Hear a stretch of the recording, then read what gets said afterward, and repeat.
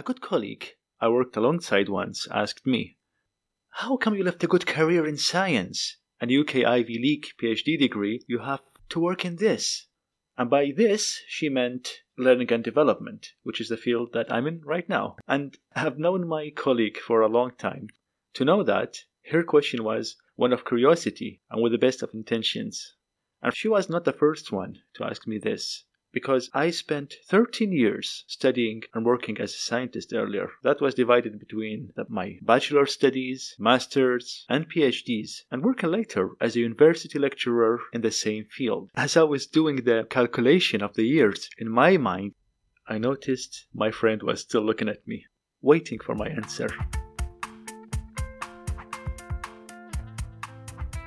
Hello, I'm Tariq Omairi, and I'm a learning and development scientist. And welcome to the first episode of my weekly podcast series, Mind the Learning Gap, in which we will be covering what is trending in the world of learning and talent development, solutions, and challenges for education programs and training delivery, in addition to sharing useful tips of good practices in this field. If you are working in learning and development, training, instructional design, or professional development, or are thinking of starting in the field, then this webcast series would be for you. So let's start.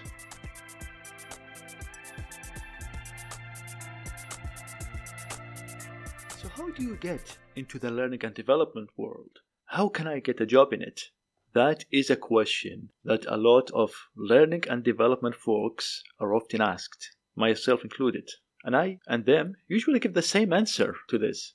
We say this was not what we originally started in. We weren't born into a learning and development career. When the time came after finishing high school to choose a major, it never occurred to me that I should go with learning or an education-focused degree. I had an interest in discovering how things work, and I interpreted this as a love for biology and science at the time. This led me to a great 4 years in university, then 2 more for the master's, working for a couple of years then as a university lecturer in molecular biology. Then I decided I want to do my PhD, so I spent another 4 years as an astrobiology researcher. Now I know what you are thinking, folks. Did I tune into the right podcast here? I thought this was a podcast about learning and development, training, and all the things in between. Look, I promise you, this is one about that. However, you see, no one really wakes up from their bed and says, I want to be a learning and development expert. Not anyone I know that this happened to them, at least. It's not a decision that one would have all of a sudden. And the reason for that is simple. Being a learning and development expert is like being a leader. There is no one set path for it. There might be a degree for it, but it's not the only path. A good learning and development person is someone who inspires others, takes the learning process into their own hands, and supporting other people's professional growths and being there to coach them. You do not necessarily need initially a set map for this or a degree. A lot of the learning development professionals don't even have a PhD or master's in education or talent development. What you need for it is a strong passion in the field, empathy for people, and the ability to bring different minds together, listening to others, influencing, and inspiring. Most of the learning and development experts that I'm inspired by did not always start from a learning and development field of study. Josh Bersin, a well-known HR and learning and development expert, got his bachelor's and master's in engineering.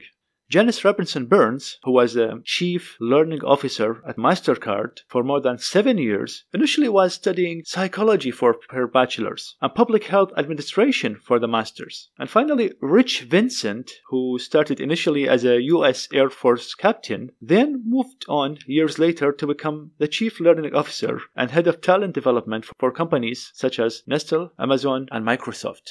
As you can see from these examples of learning and development, world-leading experts, the road to talent and learning and development is not a fixed path. However, I would be ready to gamble that all of who ended in the learning and development field have already exhibited the same traits and characteristics, such as being able to mentor and coach their colleagues, inspire change and action, and the ability to connect to different minds and influence organizational change. Being a talent development professional is not just a job title. It is a personal quality and a part of the personality.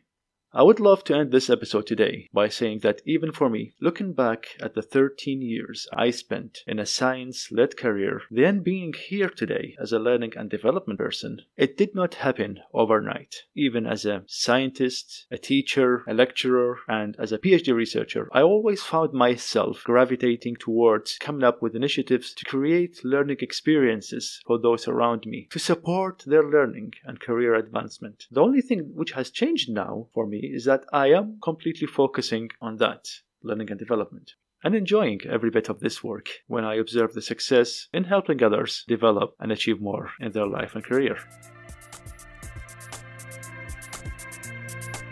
We have now reached the end of this first episode of Mind Learning Gap podcast. Thank you for listening and being with us. To hear more episodes in the upcoming weeks, please rate and subscribe to this podcast series. This was Tariq, the Learning Scientist. Have a good week and see you in the next episode.